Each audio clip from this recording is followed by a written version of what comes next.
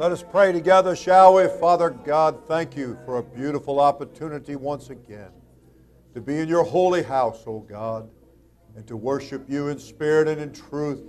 I pray that you will touch every heart and every life in the name of Jesus. Everybody said amen. Amen. If you have a Bible this morning, we're glad to have you in God's house. And I'm turning to the book of Acts, chapter 15. Thank God and thank God.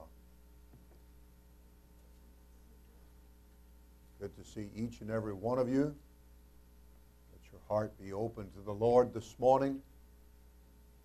Let the word of the Lord find fertile lodging soil in your heart, okay? All right. If you're here this morning and hablo español, well, then we've got a class for you. And if we have any that are Creole-minded, then we have Creole for you also. And if you do English, I don't know what we're going to do with you. I'll struggle with it, but we'll see what we can do, all right? I tell everybody I'm trilingual. I don't speak either language too well. All right. We're glad you're here. We love you and appreciate you. Acts chapter 15. And I would like to read you verse 26. Acts chapter 15 and verse 26. Men that have hazarded their lives for the name of our Lord Jesus Christ. I would like to minister for a little while this morning from this thought here. Men that have hazarded their lives for the name of our Lord Jesus Christ. You may be seated. The Lord bless you.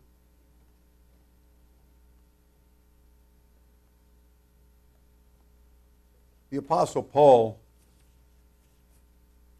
being one born out of due season, the Scripture said, and what you want to keep in mind, first and foremost, is that Jesus gave his life on the cross for this great truth, this great message. And for many men and women,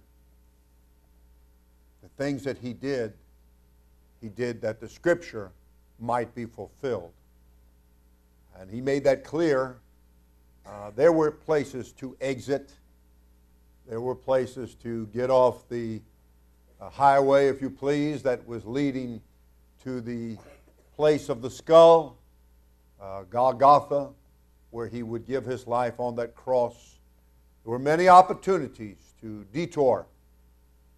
And yet, he made it clear. He said if he was to do thus and so, he said, then how shall the Scriptures be fulfilled? Of course, that comes down to how shall the way of escape be made? How will people be able to escape hell and damnation? How is it that people then would be able to really experience and know the love of God if I cop out, if I go to the right, go to the left, and shrink back or turn around as they did, it was written, to their, I suppose, everlasting shame of the children of Ephraim. We'll call them a proud tribe of Israel, and yet how the Scripture said they turned back in the day of battle, being armed with bows and spears. They had what they needed to get the job done, but they seemingly lacked the courage in that moment. That group of people lacked the courage in that moment to go forward and fight the battle of the Lord, as it is written in the New Testament, that we are to fight the good fight of faith. And of course, the way we fight is with the weapons that are spiritual weapons. They are not carnal weapons, so we don't think in the carnal or natural sense of fighting when we fight the good fight of faith. We're not going to be using our fists or guns or grenades. Or one man was recently lamenting, complaining. He said, when we were young people, He said if we had a disagreement, he said we just duked it out. He said, but now, he said, everybody just shoots everybody. And it's very sad, of course it is. And people that are immature in their mind or inexperienced, they just don't realize. They play so many games and watch so many things from Hollywood, so many things that are fake and phony, that it's like the two little children that were depicted in a magazine with their noses pressed up against the window from the inside of the back seat of the car, looking at the dad out there, and it's pouring torrential rain. And he's soaked and soaked and soaked, and he's trying to change the tire that had gone flat on the car. And the children, one of them spoke up and said through the window, said, "Dad, Dad." And he looked up and they said, "Just change the channel." Well, it's like a young Spanish man that I read about. He was being arrested for crimes and quite a crime spree. And as they were taking him in, now he was somebody's son.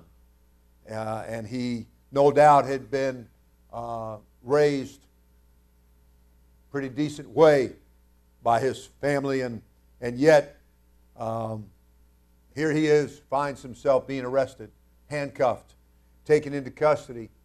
And he lashed out at the officers and he said, "Man," he said, "life ain't nothing but a video game, man. That's all it is, a video game." Just change the channel, Dad. Life's just a video game. And it's sad that people are living in alternate hemispheres or universes. I want to say an alternate reality, but I want to explain that, meaning that they have their own reality, which is not reality.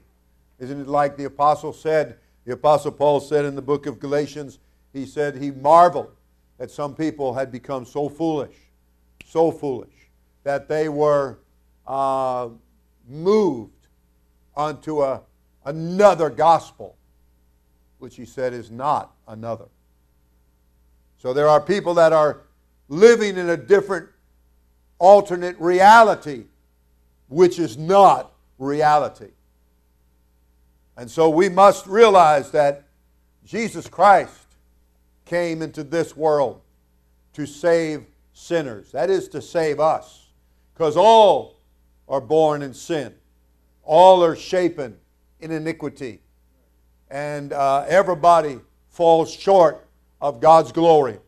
If you lived under a glass bubble and you never said it wrong, thought it wrong, done it wrong, breathed it wrong, whatever, you still must obey the Word of God. And that is, you must, Jesus said, you must be born again of water and of the Spirit. And you know that the Bible said all Scripture is given. All Scripture is given by the inspiration of God. So all you Bible study teachers and witnesses, you remember that when somebody tells you, well, Peter said that. Said, I go with what Jesus said. That don't work. Because all Scripture is given by the inspiration of God. All Scripture. Genesis through Revelation. Close to 800,000 words. All given by God's Spirit. So you can't pit Peter against Jesus, or Jesus against Paul, or Paul against Silas, or whoever. That won't work. That's just a natural carnal mind trying to live in some rationalizing alternate reality that is not a reality. Just like people that want to tell you that you can be saved in all these other different ways that are not the gospel, that are not chapter and verse, that is not the way the original church preached it, taught it, lived it, and brought it to the rest of us. And so they just living in some kind of alternate reality with another gospel that is not a reality and not the gospel. You and I have a chance here for the truth. We have a chance to walk and live in what's right. We have a chance to escape the horrors of hell, and that is with world without end. And we have an opportunity to go to heaven. We have a heavenly opportunity, if you please. And we want to awaken to the righteousness of God's Word. Seek ye first, the Scripture said, Matthew 6:33, seek ye first the kingdom of God, which is righteousness, peace, and joy in the Holy Ghost. Seek that first, and His righteousness. That means He's the one that's the lawgiver. He's the one that is right. And what He gives to us is what we want to seek. What He's making available to us, what He is declaring, is the right way to do things. I want you to know that the Bible said in Hebrews chapter 11, I am not interested in the faith, in the Hall of Fame that's in, I believe it's Canton, Ohio. There's nothing in Ohio of interest to me there except lost souls.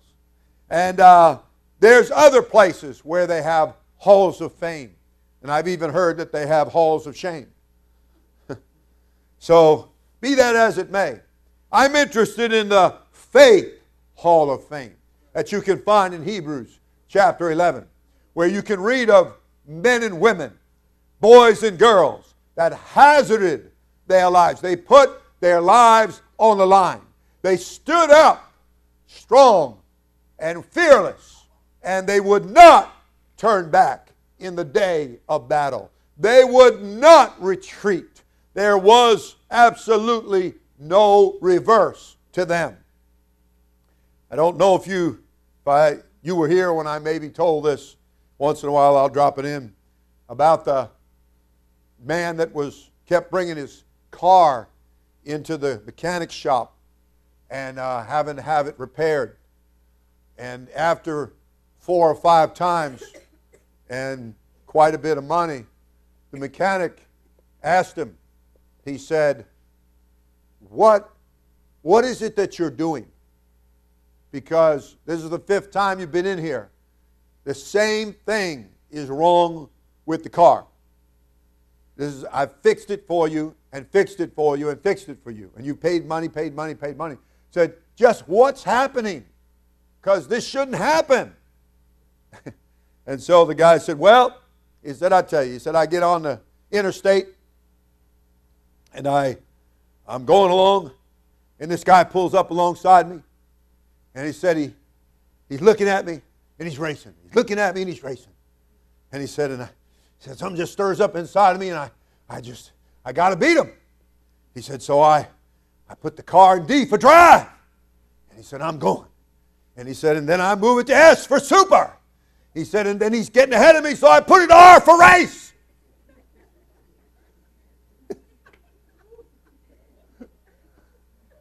Like I said, alternate reality. That may work in the video game, but it don't work in real life. And I am telling you that there are people that the Bible teaches that are in the Faith Hall of Fame, and many others that the writer said time would fail me to tell you about them, and how that they put their lives on the line.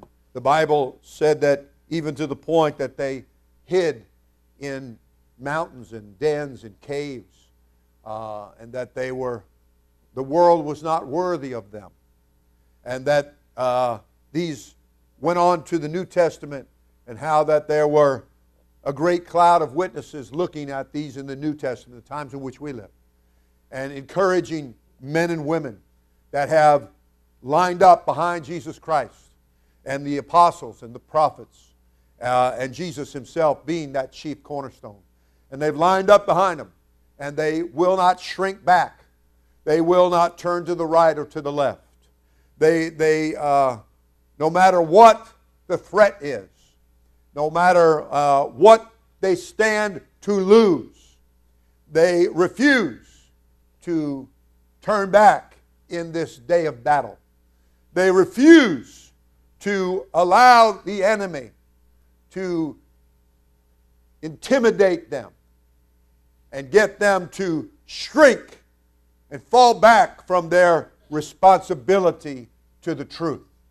I want you to understand that Jesus Christ gave His life on the place of the skull on Mount Golgotha, and that there I believe He really won the battle actually in the Garden of Gethsemane, where He had prayed in the days of His flesh, and where He was feeling the pressure. The whole city of Jerusalem is going to be coming against Him. All the religious groups, all the people that are so holy, holy, blessed, blessed, are going to be coming against Him and going to be chanting, "Crucify Him, crucify Him." And how that the leader, the Roman leader at that, a Gentile leader at that, was going to be saying, "Why? What's He done wrong?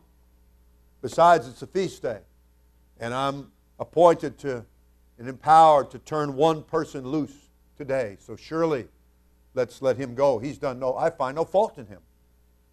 It's so nice to be in the church and that you find no fault. No fault. You know, you live in a no-fault insurance state. You might want to think about being in a no-fault church. You might want to think about how much greater the church is than State Farm or some of them. I certainly think so. I want you to understand that the church is the place you need to be. Jesus gave His life on the cross so that you could be a part of the church, or the body of Christ, or the congregation of the mighty, that you could be among that number that's called out of darkness and brought into His marvelous light. That where you have sat in darkness, where your mind was lost and your soul was lost, and your spirit was making all the wrong choices and piling up sin, and sin added to sin, and even to the point that sin became exceedingly sinful in your life. And that now you have an opportunity, a heavenly opportunity, because Jesus put His life on the line. And Jesus went to the cross. And as I said, praying that prayer, and the human side, that part of the flesh, in the days of His flesh, crying out and saying, if it's possible, let this cup pass from my chalice. That I wouldn't have to partake of this. That I wouldn't have to go and be whipped and beaten, and a crown of thorns on my head, and spit on by 600 Roman soldiers. What an experience that must have been. And that I wouldn't have to be taken up to the cross and humiliated before everybody and nailed to that cross and hang there between heaven and earth. And that I wouldn't have to have my side pierced with a spear, and that I wouldn't have to go through the many things that are awaiting me and that I'm well aware of. If it's possible, let this cup pass from my chalice. But, not my will. Not the will of the flesh, but Thy will be done. Thy will be done. Hear me when I tell you that Jesus not only hazarded His life, but He gave His life on the cross. Don't let that become an old story to you. Don't let that get lost somewhere in the very back and deep recesses and corners of your mind. Keep that very close to your heart, what He did for you. Get to the place where you can't help but choke up reading certain things in your Bible. The reality of what has been done for this world. A world that in their minds were wicked, carnal, and full of hate against Him and the things of His Spirit. And how that He persevered, He pushed through, and He died on that cross. He gave His life willingly on that cross and shed that blood so that you could be baptized in His name. That you could be filled with the free gift of the Holy Ghost, the Spirit of the living God. That you could have salvation, and that you could have hope of life eternal. That you could have hope beyond this world.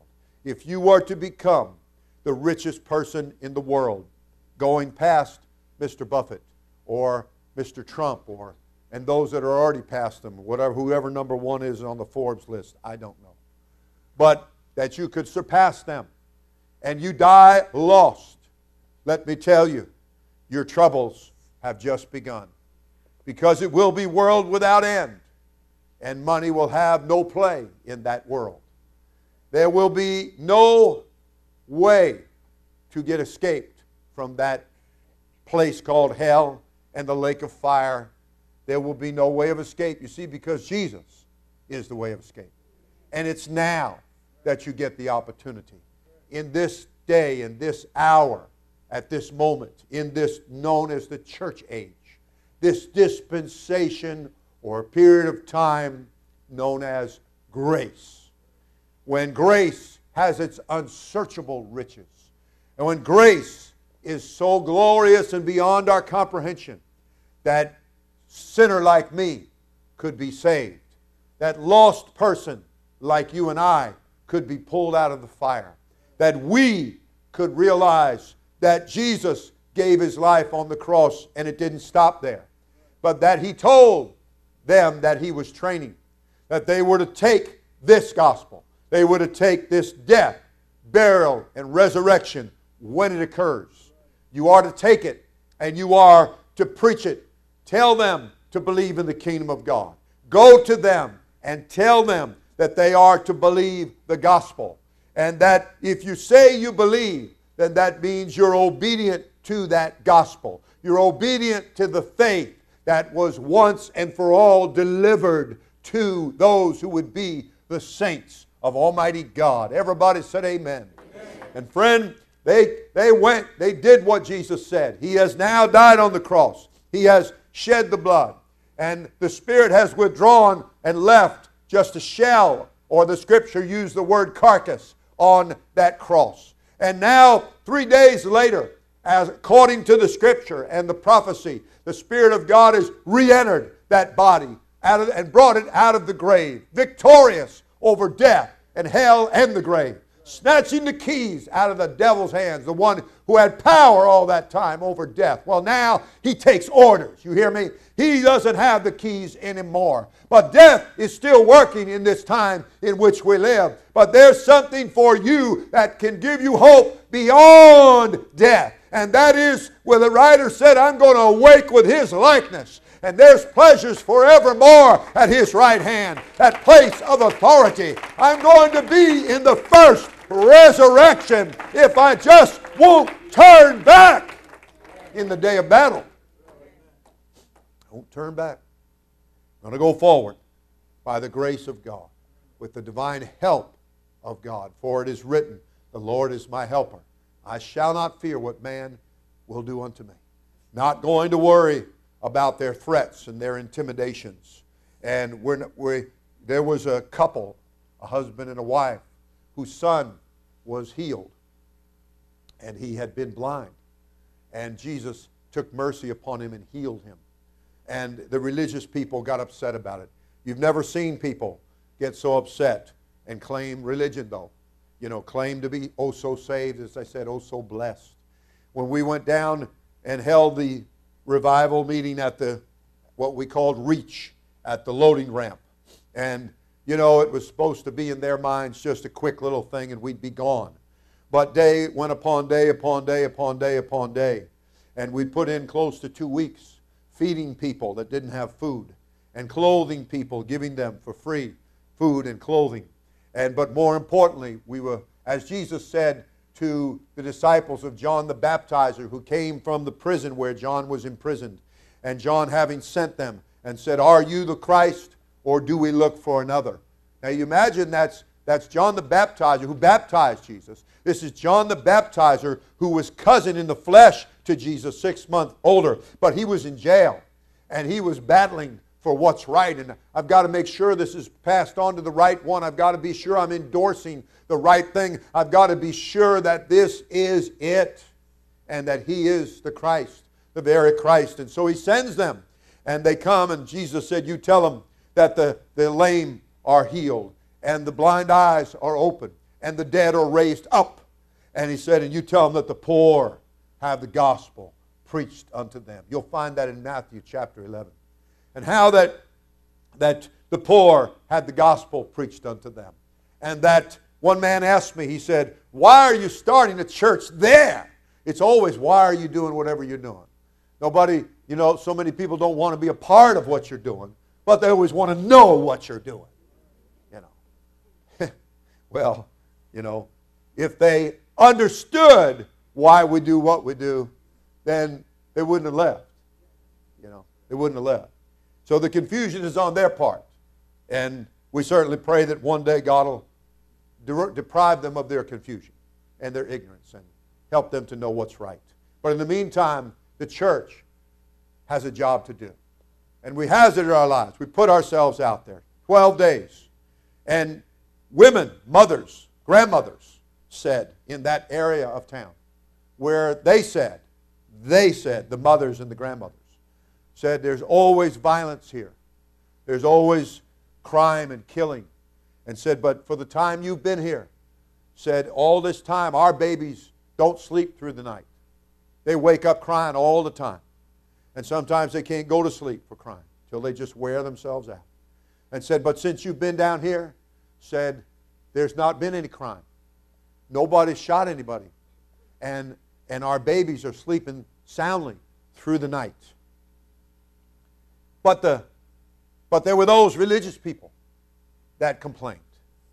There were those religious people that didn't like what was going on. And the next thing you know, they complained to the city down at City Hall. And the next thing I knew, they took out a book bigger than my Bible.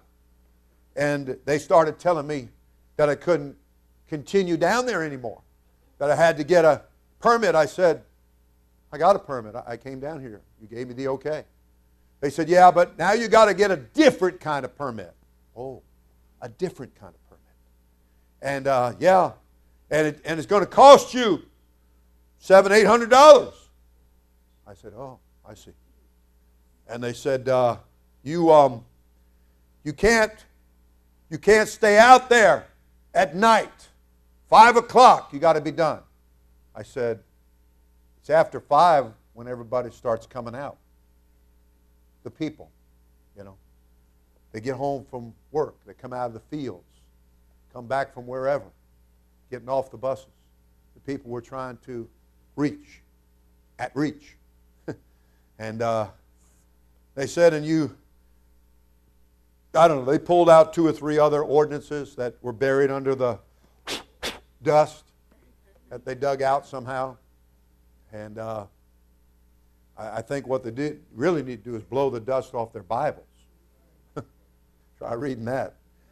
You might think about the people that's constantly spending hours on Facebook when maybe they ought to blow the dust off their Bible and get their face in the book. Might want to think about that. Well, anyway, so they said you've got to come to a city hall meeting. So we got some of us and we went down to the city hall meeting. And I don't think they were expecting us to bring that much support, and I didn't feel like we brought that much support. Everybody couldn't go, but we brought a contingent. We went down there.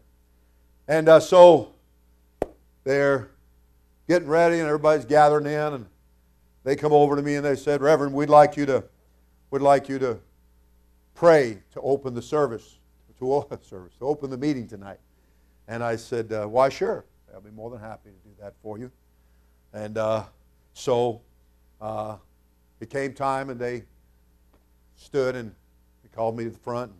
And so I led them in prayer.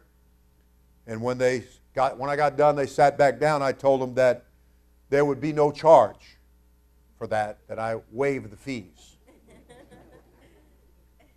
So I guess they got the message, because when they got done with their little meeting, they gave us everything we wanted and they waived the fees.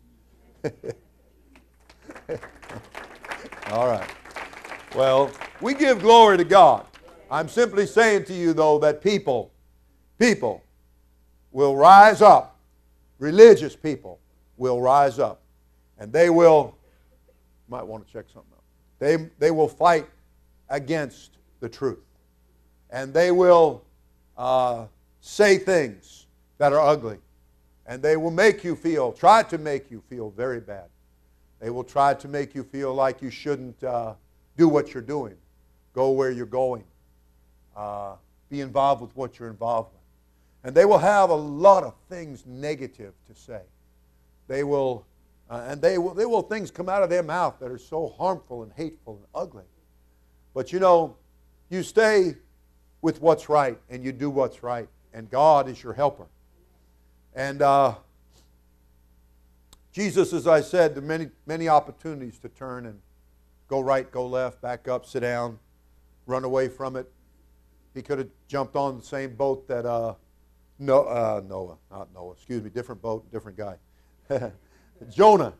He could have jumped on Jonah's boat and not gone to Nineveh, to the city of 180,000 plus people that were so lost. They were so lost they didn't know their right hand from their left. The ignorance was so great, meaning the lack of knowledge was so great.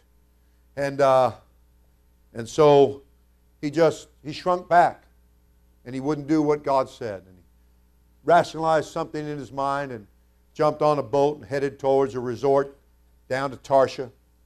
And of course, you know that God dealt with him and swallowed him up. And you better believe there are things ready to swallow you up when you go away from God. And but the Lord worked it out. Got old Jonah back where he belonged and was kind enough to give the word of the Lord to him the second time. Not everybody gets to hear it the second time. The will of God doesn't always come around the second time. And sometimes when it does, it's a long time in between the first and the second time. And so to appreciate and to love what God has given us and what He's placed in our hearts, and to find absolutely no fault in it. That He is so great and His work is so mighty and He is so holy. We are so blessed that we have such an opportunity. And it didn't stop, as I said, when Jesus rose again from the dead. And He gave last-minute instructions. And He told them to go into all the world and preach the gospel to every creature, to every one of God's creation. Bring it to them. Doesn't matter who they are. Doesn't matter where they are. You know, some people will sit in a service, especially when you have a foreign minister come in, one from another country, from here, different from here. Maybe from Bora Bora or, I don't know, Jakarta or some place that you don't even know. And, or from Brunei. There is such a place. And then people will weep and people will cry and people will give their money. But when Haiti comes to us, or when the Spanish comes to us, or when some other countries or islands come to us, then the devil comes along and says, you don't want to work with them. And the church says, oh, but we do want to work with them. You see, I've told many a person, I've told them, you need to come see my Belgrade. You know, I'm not going to take you to Palm Beach and tell you that's my place. I'm not going to take you to Boca Raton and tell you that's my place. I won't even take you to Wellington and tell you that's my place. I'm going to take you right downtown Belgrade and tell you that's my place. That's where the lost and dying are. We don't need to send money all over the place. You need to do it right here. You don't need some kind of conscience soother and, you know, just buy it off and send it somewhere to somebody else, and then you, like the pilot, you just wash your hands of it. Have nothing to do with it. Isn't that what He said about Jesus? No, sir, friend. There were those 12 apostles. There was Mary, the mother of that flesh, and the other devout women, that they said, we'll do what you said, Jesus. And there was 380 looking at him, 380 staring at that about 120, and telling them, calling them on the phone, their cell phones and their iPads and their iPods, everything else, and telling them, Facebooking them, telling them, you don't want to go there. You don't want to go that way. You don't want to be with him. But they said, we'll do what you say. We find no fault. There's a job to do here. Doesn't matter what they say about us. We've got this to do, and we're going to do it. We love you, Jesus, and we love your truth. We love your word, and we love the work of God. And they can cut us off. They can try to intimidate us. They can gossip about us, and heaven knows they will. And many things that they will say. But we're going to go, and we're going to assemble ourselves to the church house. And we're going to wait for a sound from heaven as of a rushing mighty wind. And doing so, they were all filled with the Holy Ghost. We're going to be filled with the Holy Ghost. But we're not going to stop there. We're going to be renewed or refilled with the Holy Ghost. And we're going to take the message. We're going to do it. No matter what, men rise up, like a guy named Saul, Tarshish. Same city, I guess, that Jonah ran to. Hid out, intended to. And Saul of Tarshish, he said, he was telling them that you can't preach this message. You can't use the name of Jesus. You can baptize and say, Father, Son, Holy Ghost. Or, eeny, meeny, miny, mo. You can say whatever you want to say. Just don't do it in the name of Jesus. Excuse me, I've got to sing now. Oh, how I love Jesus. Oh, but don't you baptize in Jesus' name. I'm sorry to have to give you that little bit of singing. I knew it would get your attention, though. I knew it would get your attention. Hey, we're glad you're here. Yeah. Let's give God a big hand. Come on. Thank God. Don't worry, we'll get the singers back in here and take care of that after a while, okay? Then I'll just sing along to where you can't hear me. But the Lord will hear me. And thankfully, he said, you know, that joyful noise. I'm glad his ways are above our ways. Because what he calls joyful seems to be different than what some people say about my singing. Well, hallelujah. So the church, they took the baton and they began to run the race. And you are told to run this race that is set before you. And that you've got to do it looking unto Jesus, the author and the finisher of our faith, who for the joy that was set before him, he endured the taunts and the threats. And that's what Saul of Tarshish was doing. He was yet breathing out threatenings and slaughterings. But the church kept right on preaching. The church kept right on witnessing. The church kept right on living the message and the truth. And he kept right on bringing them into jail and causing them to be killed.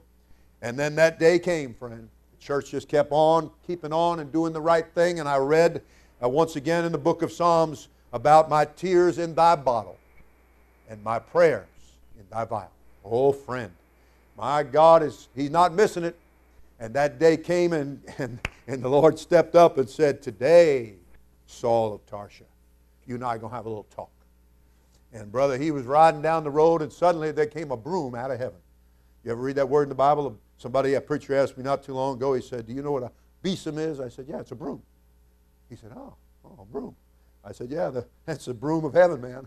And God, I told my wife the other day, I bought her a little sign that said, if the broom fits, and that's all it said, if the broom fits. And so, I don't know if those are fighting words or not, but I told her if the broom fits, ride it. Let's go. Use it to the best. Use it for inspiration. Use it for transportation. Let's just get the job done. Amen. Sometimes you got to use what's at hand, friend. You know, some people can never do nothing because everything's just not right. Well, everything isn't going to be just right. You got to just roll up your sleeves and get with it. Roll it right up to just below your elbow. And get with it. Everybody said amen. Everybody said praise the Lord. Well, give God another big hand. Ooh, it's late. Well, I'm afraid I've got a whole lot more, but I don't have a whole lot more time. So I'll have to kind of wind it down here. But Saul was breathing out threatenings and slaughterings, intimidations, fighting. But the church went on. And the church kept on. And that's what it's doing right now. In our day, in our age, in our time, you've got to place yourself along with the church, the original, that has continued from then until this split second and will continue until He returns for His church in what's known as the first, biblically known as the first resurrection, more commonly referred to as the rapture. And everybody said hallelujah. All right, a great God, a great God, a great faith hall of fame. Might have to continue this next week with part 2. Didn't near get to where I wanted to, but time would prevent me from doing that this morning. But we love and appreciate you very much. And I'm going to be calling some names later to see if you're here. I'm backing up on my baptismal certificates, and thankful that for those that we have recently baptized the Bible way in the name of Jesus Christ for the remission or the forgiveness of all their sins. Thank you, Jesus. Thank God and thank God. We have many things that are on the horizon, many things that are right here in front of us, and I hope that you will pray with us and believe with us. I talked to the electrician. We've talked to the AC man, the electrician, the structural, and the fire alarm.